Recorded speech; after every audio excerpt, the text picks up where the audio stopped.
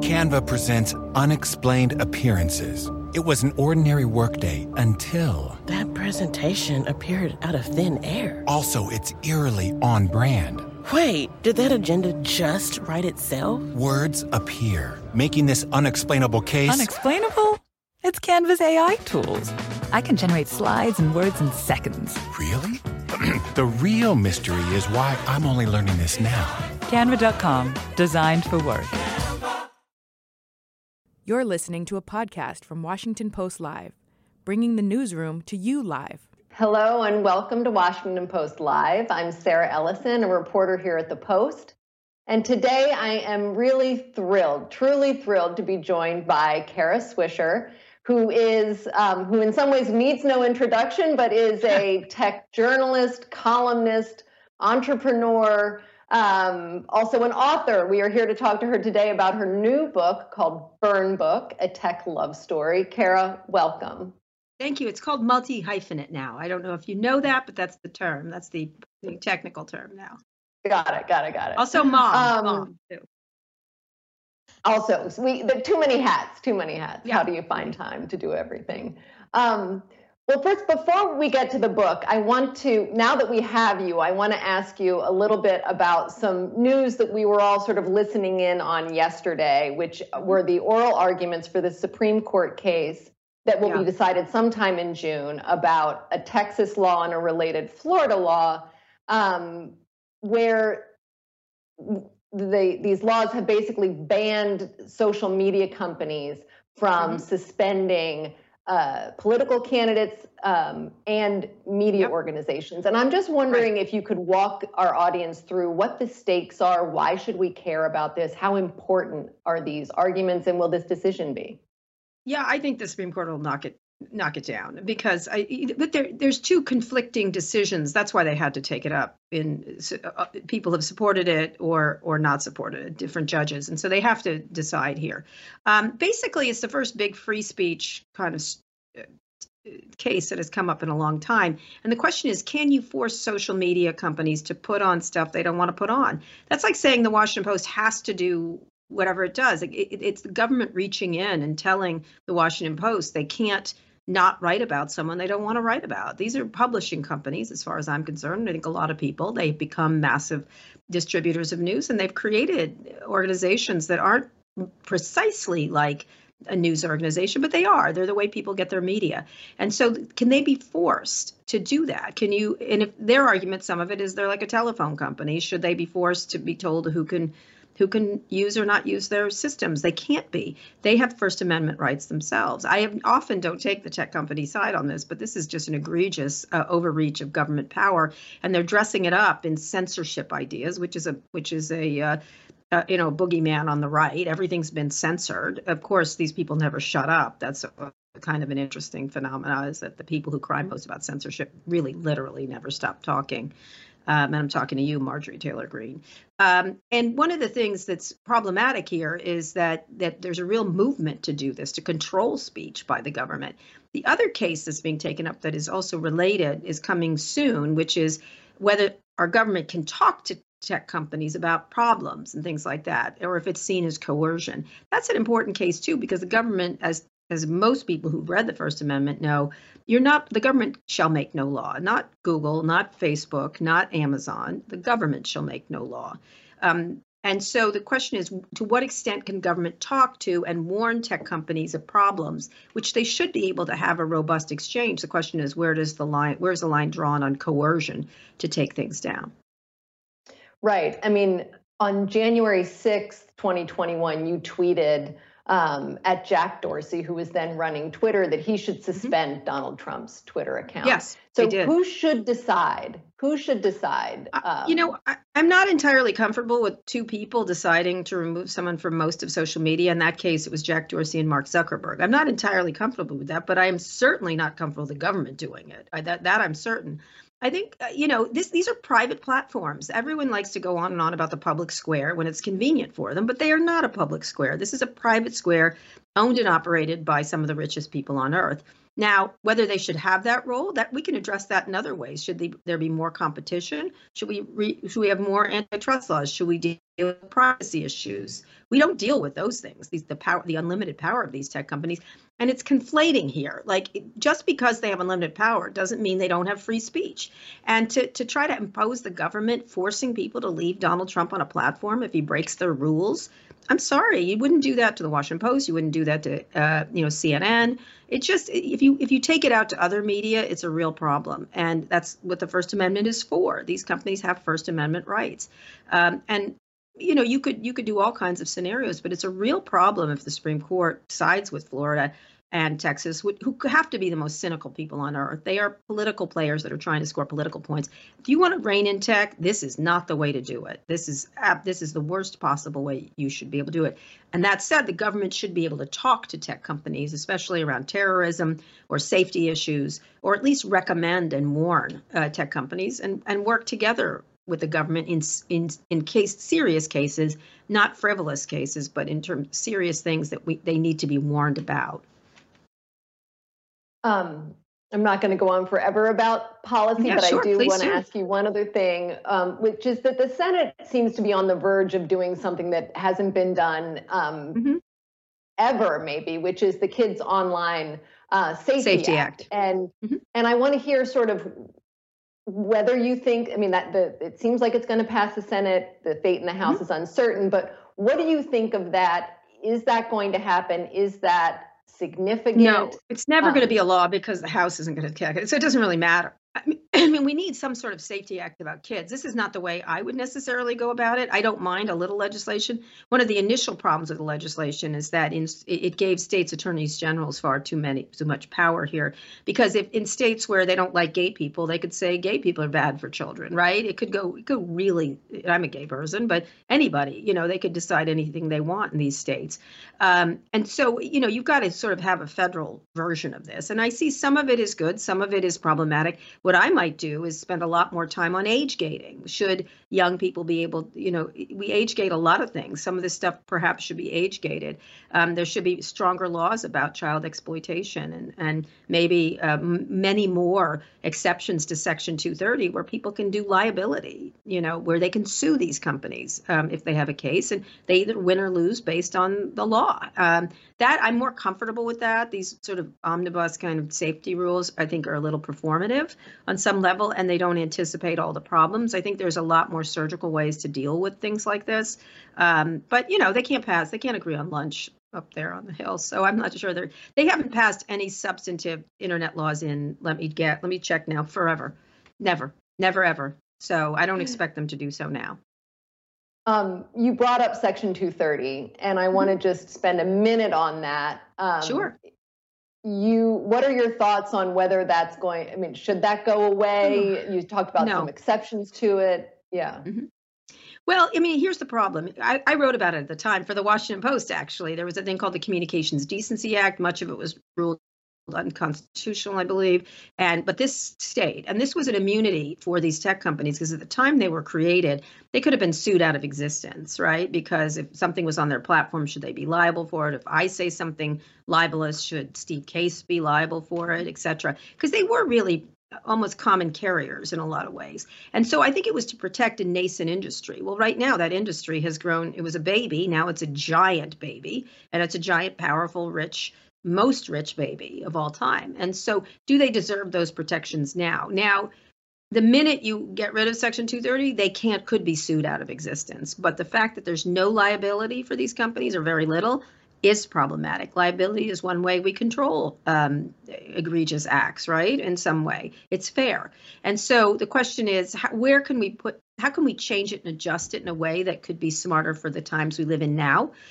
Same thing with antitrust laws. How do we adjust and change to address the current situation? And at the time, it was a great law.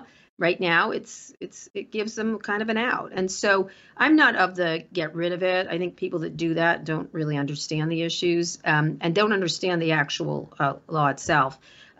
We just have to start to put some very specific other laws in place that might protect us a little better and also protect the rights everybody has: data privacy, algorithmic transparency, anti-hacking. If they know about a hacking, they have to tell you, disclosures. There's all kinds of things they could do to mitigate these issues. One of the things that we're in right now is an election year, and we think a lot about that at the Washington Post. You do. I see you on Threads, and Threads has specifically said that they're going to back away from political content and news content. What do you think was behind that announcement and that decision, and what do you think of it in an election year in particular? They can do whatever. They can do whatever they want. It's not they're not, look, Mark Zuckerberg isn't your political mommy. You know what I mean? If he doesn't want to do it, he doesn't have to do it. I don't mind, look, certain publications decide how much politics. Obviously, the Washington Post covers a lot. I think we put them up as saviors, or it's their duty, or it's not. It's their company. They can do whatever they want. If they want that to do, it actually does tone down. They don't have to deal with all the disaster there, right? They don't, they got it bad with the Trump stuff, right? When they took him off, or they put him in purgatory, or whatever the heck they did to him.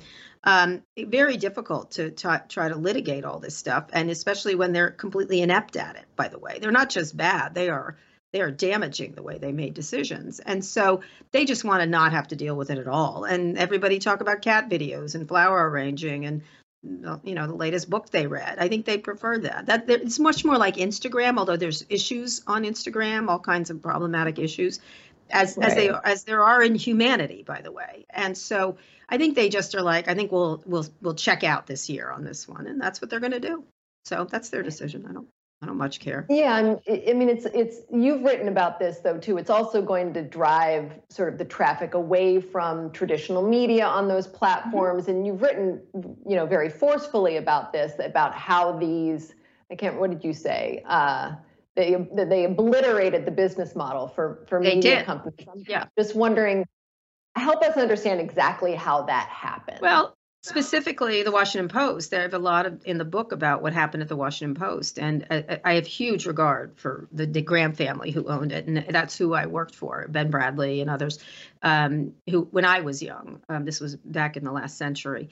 And one of the things that I saw coming very early, I had written about a retailer called the Halfs, and I wrote a series of really great stories, and nobody remembers them, but they were the richest family in Washington. They were coming apart, and I moved over to digital because I was the young person on the business staff, and they give it to the young person, right? Essentially.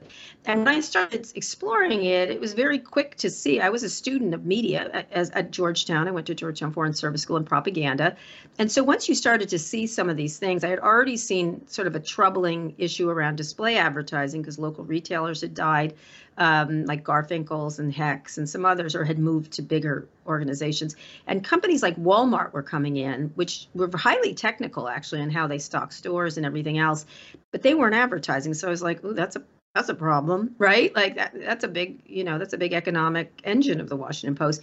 But then when I saw classified, when I saw Craigslist, I was like, oh no, this is bad, because that was a big economic engine. And the minute Craigslist came in, it didn't just decimate it, it collapsed the whole classified business, right? With free classifieds. And it was a lot to do with how media conducted this. The classifieds were expensive, ineffective, and static. And in the new era, that wasn't going to happen.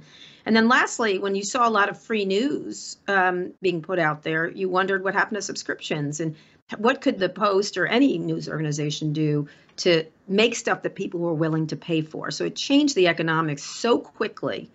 And then into that delta ran Google and Facebook, which sucked up all the digital advertising, which is where it was going next. And they could afford to lose money at it until it became very profitable. And these companies couldn't make that transition from physical to digital as quickly.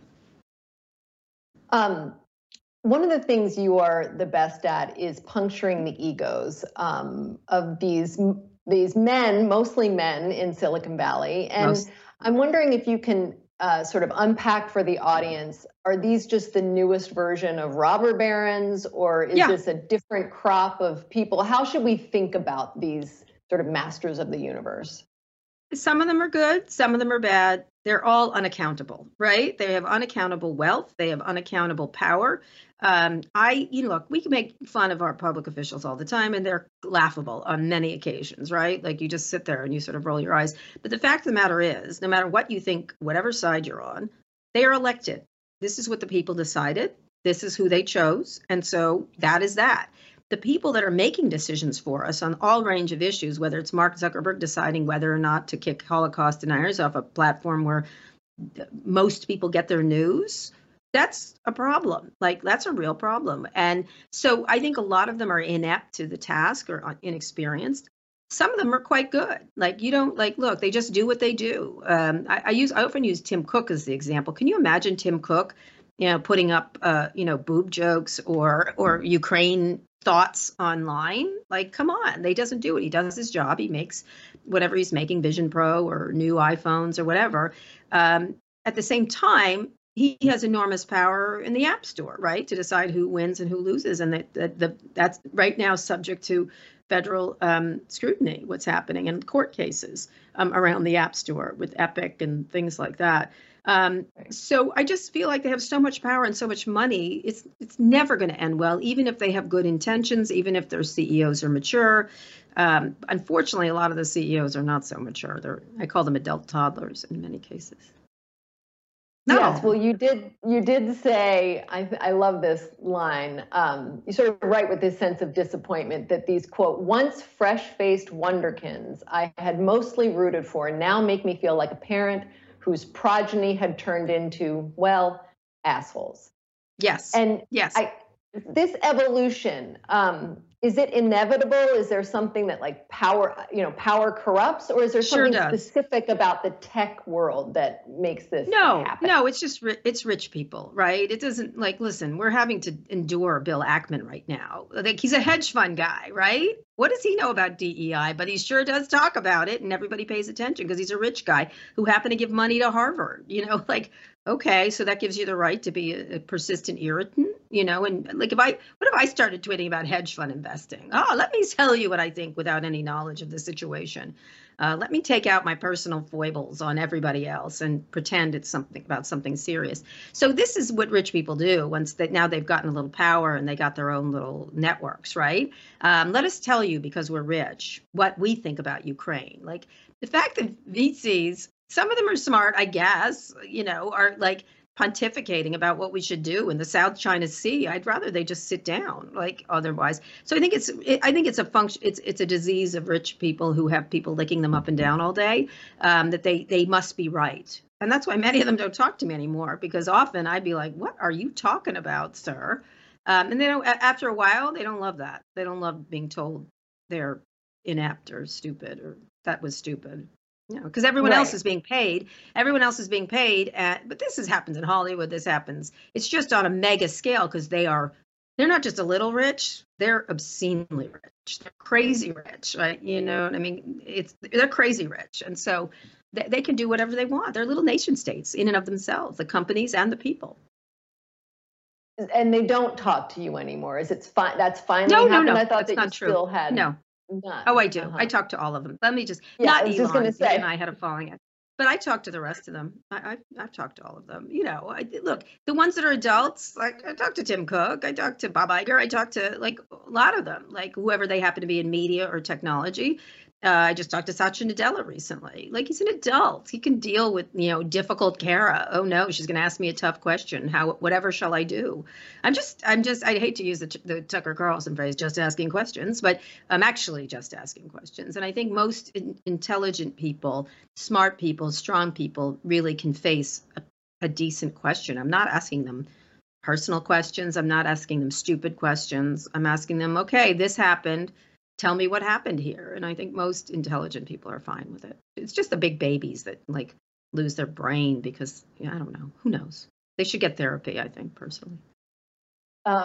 You definitely have interviewed almost all of them, if not all of them. All of them. And the one who comes to mind most often these days is somebody you've sparred with publicly and regularly, who you used to be quite close with, and that's Elon Musk. And I'm wondering, there's so many elements whether it's the woke mind virus, his relationship with government. But can you just at the very top line, can you just tell us what you think has happened to Elon Musk? Yeah. All right. I get a lot of flack for thinking he was really inspirational. Like I said so. I just was here was me as a beat reporter. And as you know, Sarah, you're an excellent beat reporter too.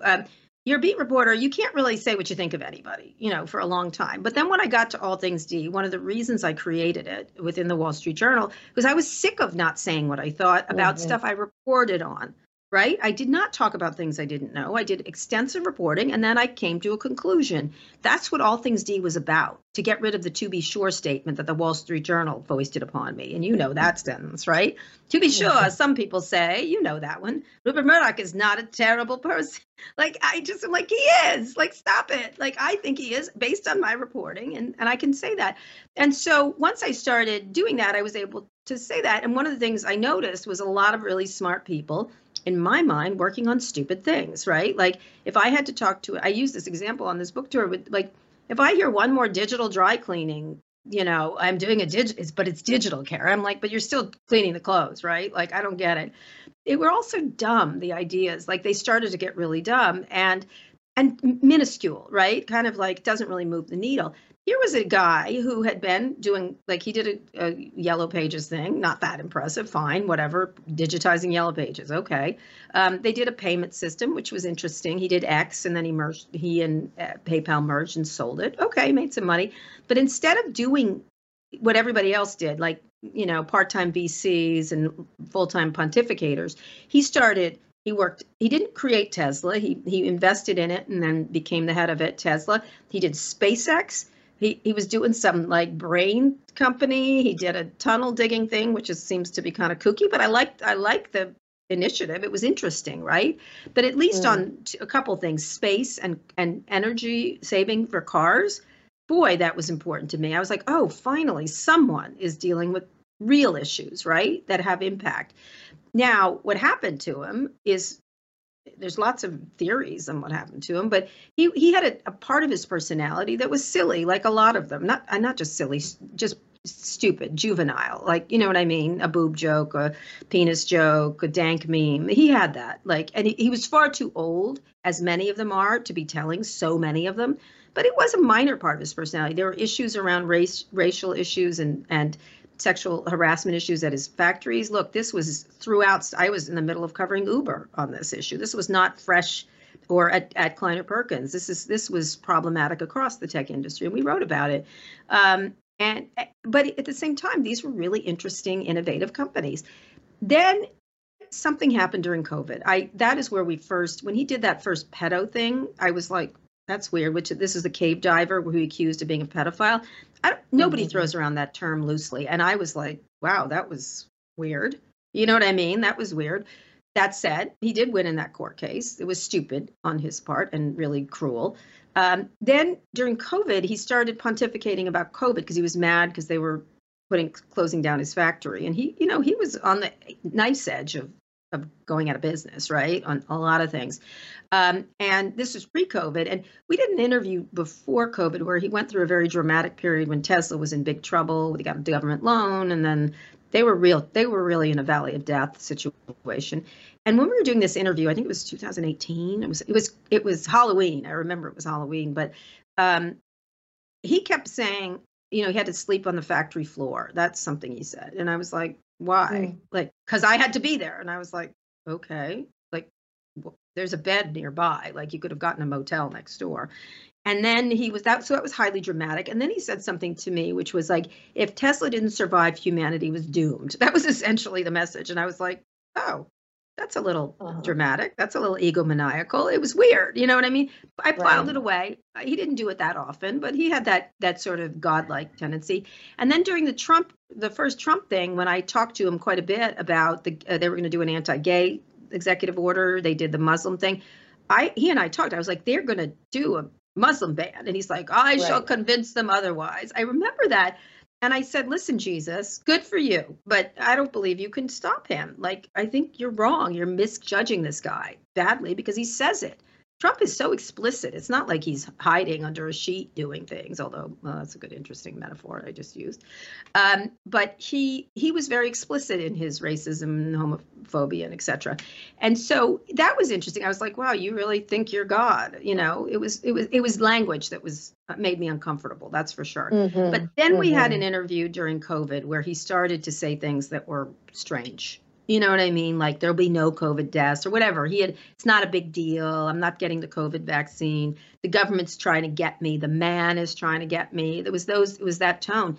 And I kept thinking, well, you kind of are the man. So it's okay to be safer than sorry, right? We don't know. And I think I kept saying, you know, maybe they're overreaching, but we don't know. What if it's real bad, right? Like maybe it's good to be a little bit. But he saw it as government overreach. I saw it as safety.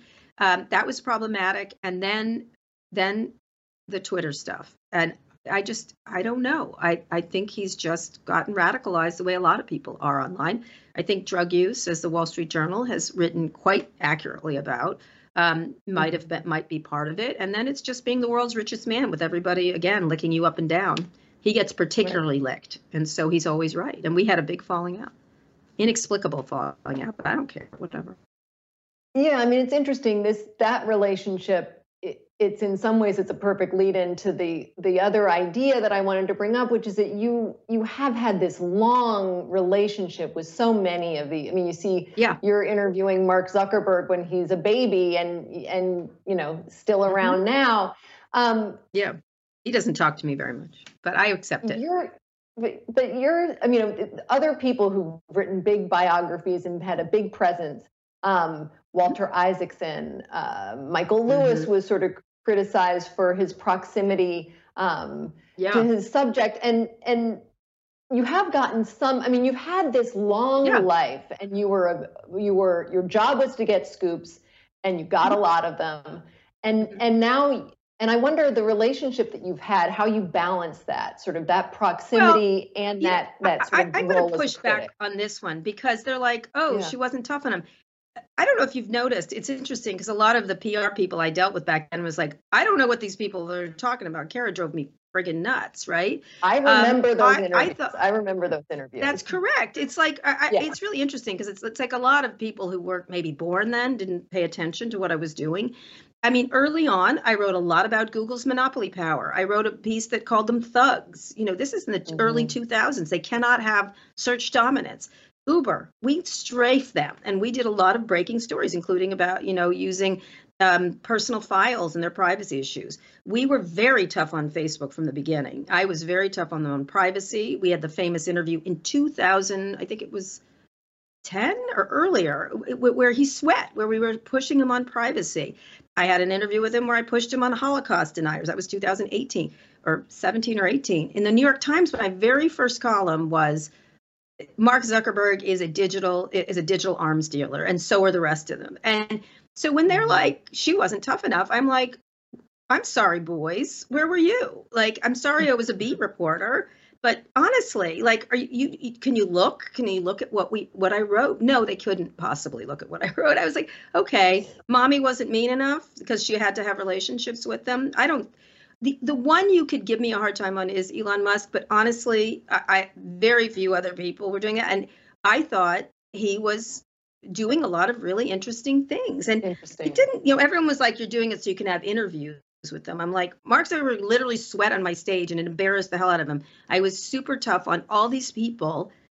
I don't know what you want. Would you want me to attack him? Like, do you want me to like throttle him in a live cage match? Speaking of cage matches, I never got it. And I'll be honest with you, sir, some of it is sexism. Honestly, it's like, I shouldn't say this, but I lapped a lot of these reporters constantly. So did all the All Things D reporters. And as you know, having been at the Journal, it was there's a lot of like competition within these things. And I just feel like I'm very pleased with my record on being tough on these guys and calling attention to privacy issues.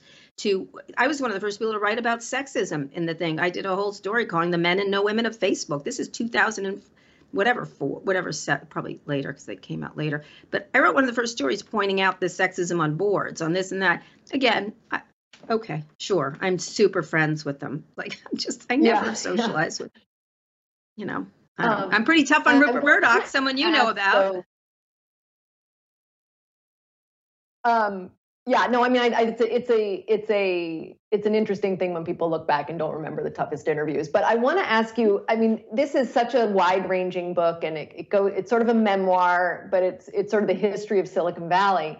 What do you want people to take from the book? You know, as I think you've noted, there's a sort of insider's take, and then there's the rest of the world that wants to just know something about this incredibly powerful group of individuals that are running our society. But what do you want people to take away from the book? Well, I didn't write it for insiders, you know, really interesting. Like, is there news here? No, it's a memoir of what happened. I'm writing it. If you want to read a really quick and pretty easy to read history of the internet, this is for you, right? It's fast. You know, you're on a plane, you want to learn about it, I think you'll be fine with it. If you're someone who likes to know what these people were like from a historic point of view, this is my opinion of what they were like. Like, everyone's going to have their own take. Walter Isaacson had his take. Demons, that was it. Like, come on. Like, I didn't agree with that one. But everybody has their own take on what people are like. So this is my take. So I had some insight because I met them in the before times. And let me show you what they're like now. So I think it's very valuable to know the before times. I also have a very serious strain going through this book, which is about unaccountable power of billionaires, unaccountable power of tech, and the impact tech is going to have on our lives and how it has occupied us, that it controls us versus us controlling it, given we've put so much into it, our data. The taxpayer paid for the internet. We gave loans to Elon Musk. We have helped these people become as big as they are, and we are their product, right? We are the product. And so I want people to really understand as we go into this new age of artificial general intelligence. Now, artificial intelligence has been around for a long time. That we have to put things into place, regulations, not a ton of them. I'm a capitalist. I've created startups. I don't love a lot of regulation, but I certainly would like more than one, more than zero, actually. And so we have to start to put in, you're not going to mitigate damage from everything, all the time. But I think the key quote in this book, if I had to pick it, is the Paul Virilio quote. In which when you invent the ship, you invent the shipwreck. Now, you're not going to stop shipwrecks, but you can do things. You can create a lighthouse. You can, there's mitigation to every technology has seeds of negativity. I'm not against, it's just going to happen. Damage happens, but it doesn't have to happen in this much.